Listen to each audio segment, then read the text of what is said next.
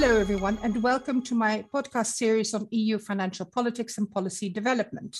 The last podcasts have been focusing quite a lot on corporate governance, but that is because the focus in the EU is on corporate governance. It is taking on an agenda all of its own within the whole ESG sphere. And let me just remind you that 6 years ago, when the Capital Markets Union Action Plan came out in 2015, ESG, sustainability, corporate governance was part of a sentence, nothing else. More forward 6 years, and we found ourselves with a very ambitious plan, both on the ESG front, but that have been subjects of other podcasts, but also within that ESG on governance. Governance is really a key issue for CFA Institute. We have produced quite a lot of research on this, which is available on our website, but the most recent one came out in January of this year. It was a report on corporate governance and ESG disclosure in the EU, really taking a closer look at that, what the EU was doing in terms of governance. In that report, we have set out several action points for policymakers, where policymakers should have a role in shaping optimal corporate governance in the EU, and not just on the national level, and encourage stronger mechanisms for board accountability and the representation of minority shareholders. Again, a greater dialogue between European and national regulators and European organizations is important to develop a framework for corporate governance in the EU. Again, what is also important for companies, better alignment of company and investor interests with those of employees and society, a more constructive dialogue with shareholders to establish longer-term relationships, and the need for a credibility of a comply or explain approach, compliance with the code or clear and thoughtful justification for deviation. Transparency is the name of the game here. And then again, for action points for investors, engage more with the companies to press them to comply with corporate governance rules, push to see their rights to be recognized and properly exercise them, and understand that there is a room for improvement in the governance of stakeholder and social issues without affecting a company's value. That last is important. We've seen several cases recently where companies repurpose themselves to say with a purpose for the benefit of society. They then get attacked by impact investors, for example, who still see the bottom line as being important and that longer term is still out of perspective. Put that in the framework and you can then understand why CFA Institute and CFA Society Germany together produced a report on stakeholder capitalism in action with a focus on Germany. And I'll, of course, give the floor to Susan and Martina, my two guests. So Susan is the CEO of CFA Society Germany, and Martina Bahl is a member of the CFA Society Germany Advocacy Committee. And together with colleagues in the CFA Institute, they've produced this report on stakeholder capitalism with that focus on Germany. CFA Institute work in the field of corporate governance is rooted in the belief that the principal-agent relationship should be governed in a manner that aligns the interests of all parties who have a stake in the management of companies and investors' financial assets. The traditional model of managing companies was focused on the primacy of shareholder interest, and that is transitioning to a stakeholder model. This newer model is presented as a more complete set of rules and principles by which company boards and management must also consider the interests of the wider society and the environment in which the company operates. So corporate governance is really at an inflection point in its history. Regulatory and policy developments are intending to widen the scope of governance overarching objectives to include the consideration of this larger set of stakeholders. But the key question remains how to align the interests of shareholders and that of other stakeholders. Now, Germany has developed a rather unique model of corporate governance amongst advanced economies. And I will now turn to Susan and Martina to tell us a little bit more about the history of why this particular report came into being. The main features of this particular model of corporate governance in Germany, and really one which is based on the concept of employee representation and co-determination, has been at the basis of this model. How does it work? What are the key features of this governance model? But let me turn first to Susan to give us a little bit on the history of this report coming into being. Susan. Great. Thank you very much, Josina. Pleasure to be here. And perhaps just to mention that the society, of course, I think everyone gets an idea from the introduction of Josina just how broad this topic is.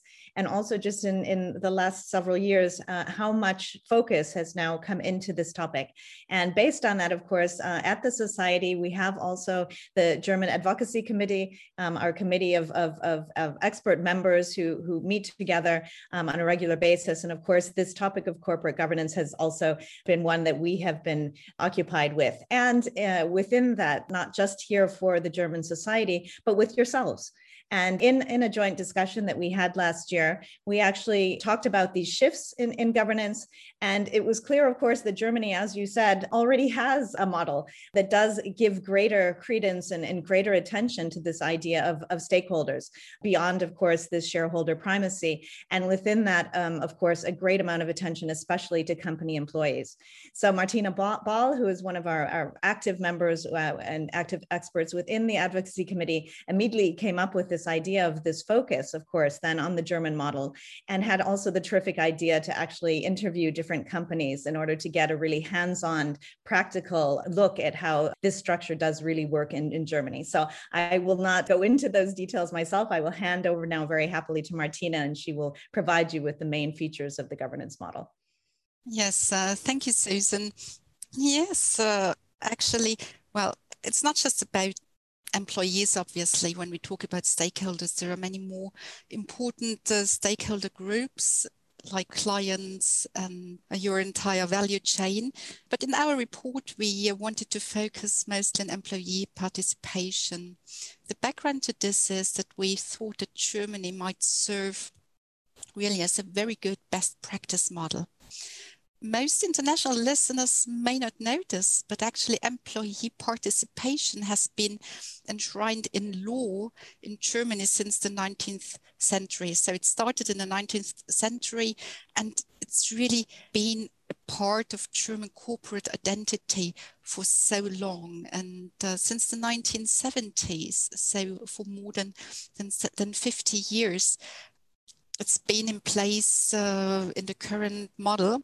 And it's a part of not just employees, but also managers and everybody's life in German companies.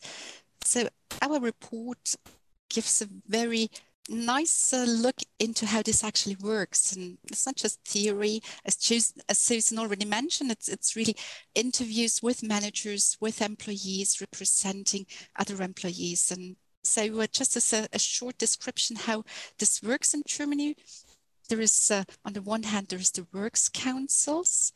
Works councils, they can exist in companies as small as 5 employees, and they are democratically elected representatives of the employees, and they're the voice of the company's employees. So they discuss and they talk and they negotiate with management, with the employers.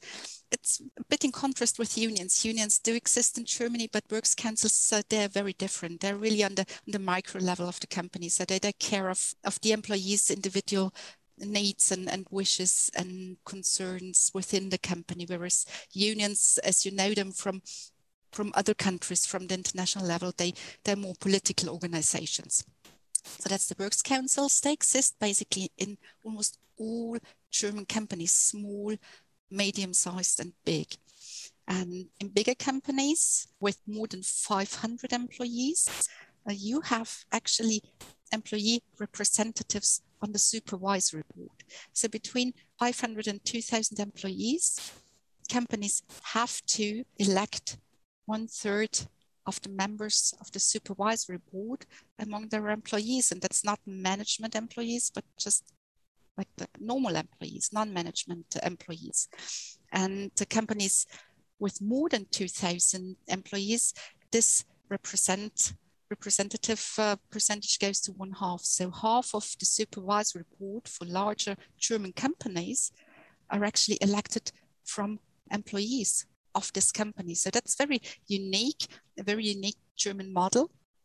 And surprisingly enough, it works. So companies are successful with this model, with giving employees a voice, information, and the say, not in the strategy of the company, but in how employees are being treated and how the day-to-day communication between management and employees works. So it's a very, very interesting model that's very different to what we know from the American shareholder focus model. Thank you, Martina. And yes, it is very interesting to do this deep dive into the German model. And particularly, of course, because the study has a lot of cases. And you personally did interviews with these companies, and there's a big diversity. When you were talking and doing the interviews for these case studies, what was your finding on the involvement of employee representatives to increase that transparency and accountability that you mentioned by management? Does it lead to better quality in management decisions, you think? Could you comment on that? Actually, that's what the people we interviewed actually thought so, yes. None of them, neither managers nor employees, wanted to miss this model. They all valued it highly. On the one hand, especially from the management side, sometimes they mentioned, decision processes take a bit longer with this model. But on the other hand, it really helped us a lot in many, many ways and cases, especially during times of crisis. Management values the system in place very highly. It's a way of communicating between the point of view of managers and the point of view of employees. And so they have to sit down and try to understand each other's situation and position, and then come to a solution that fits both. And it has been a very successful model, and all those companies. And we interviewed the companies from many different industries and many different backgrounds. We interviewed finance companies, banks. We interviewed utility companies, a utility company. We interviewed a beverage companies. So as you can see, many different industries, and they all agreed that actually the quality of the long-term quality and sustainability of the entire management process was improved by this system, yes. That's very encouraging. And I'm sure this study will be quite essential for the debates that go on at the EU level in terms of greater transparency and engaging other stakeholders.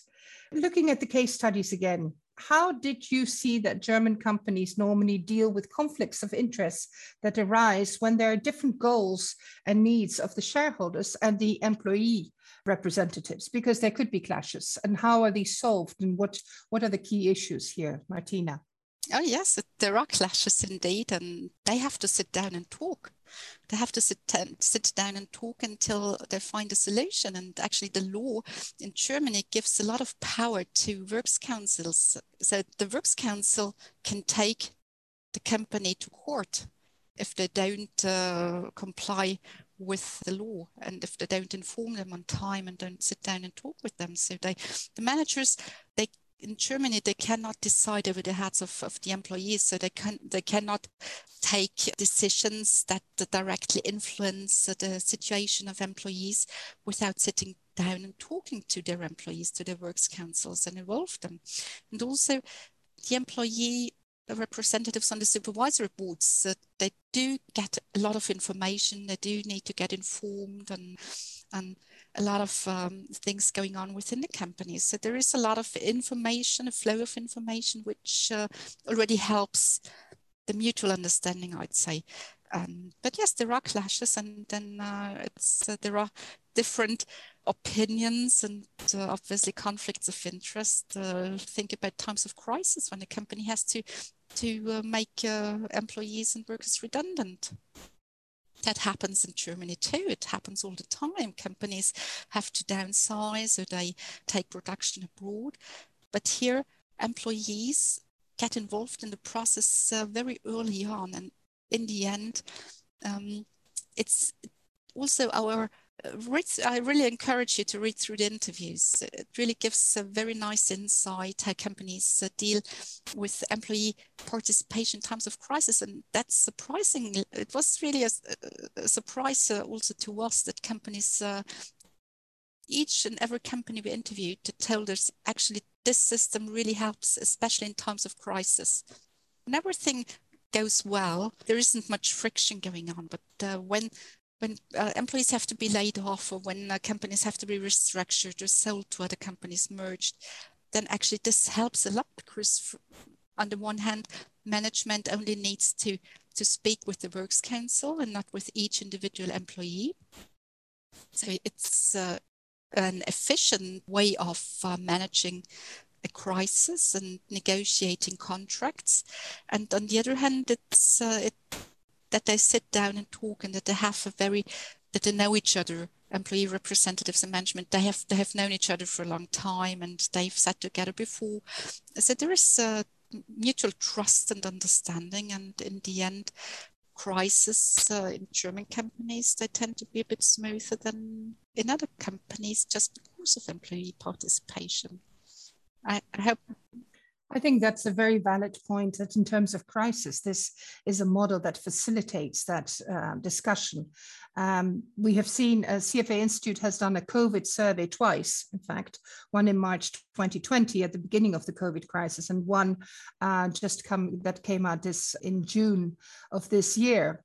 And what is interesting is that there is a perception within our charter holders globally that, again, companies need to be more transparent, but that there seems to be more a case also in point that everybody has to pull that cart of ameliorating conditions in financial markets, conditions for companies, conditions for investors, and to make sure that there is this dialogue. And I think that the key word here is dialogue.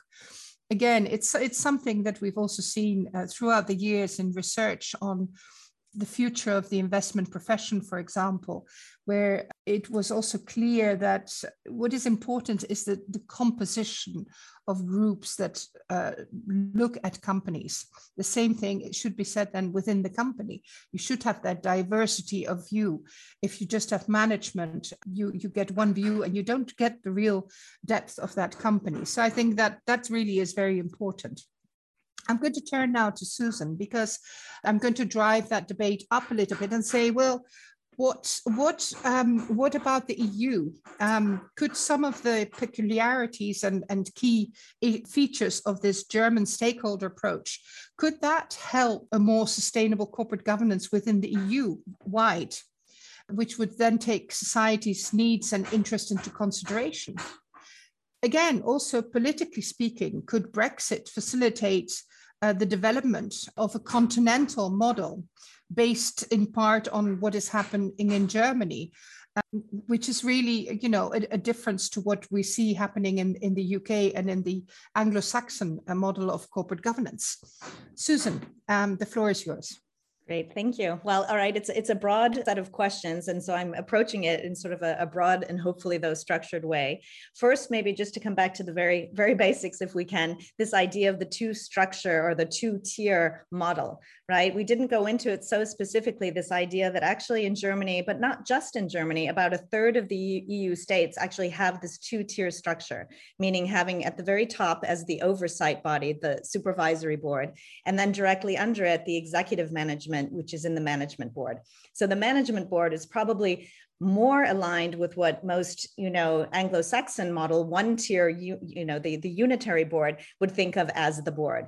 But in fact, it's a smaller board generally here in continental Europe, or specifically in Germany. A smaller group of people are in the management board that's supposed to make them actually a bit more efficient. And then above this, of course, is the supervisory board, where, as Martina mentioned, you have in there up to half of those members being employees of the company. So within this, then, you have, of course, this idea of the Works Council. And that, again, is also not a foreign concept, though, in the EU. Already in the mid-90s, there was the European Works Council Directive. This was updated in 2009. And now, to your point, just in January, it was again updated, the European Works Council concept, where right now, to my knowledge, there's about 1,200 multinational companies right now in that European Council. The directive was changed now so that it no longer applies, for example, to UK employees. So to your point, going into this idea now of the shift post-Brexit, how this could look in continental Europe, we have unfortunately now the situation with the EU making the decision not only to have left the model, but also had made the decision now not to actually join in, for example, with the European Green Deal. They've decided to move away and not actually now follow strictly the EU taxonomy for ESG, and have decided now to incorporate their own model. And these distinctions are based a lot on the idea that the UK model, as you talked about at the beginning, this idea of comply or explain, is not as interesting in the UK as it would be in the European model. The UK model is very principles-based. As you know, the EU model is very rules-based. Having said that, the UK would like to make their reporting mandatory. In the EU, it's still this comply and explain. So as you see, it's sort of a mix right now of two fully different fundamental cultures, if we could say, of concepts. So what will be the most important thing to align this beyond the idea that the Capital Markets Union within the EU will, of course, be trying to align the EU model, is hopefully a situation we'll get reporting that will align now the UK and the EU models coming together. And this, of course, will not happen right away, but I think that going through time, the idea that those models will have to come together, that there'll have to be some sort of reporting standards which are sharing, right, the concepts between now the continent and the UK will have to be there. So going back now to the question of if the German model can come into the EU as a stronger model, I think that actually will remain to be seen, because it is a cultural aspect, which Martina discussed, this idea of fully embedding this idea of the co-determination into your companies is something that I think everyone has to buy into.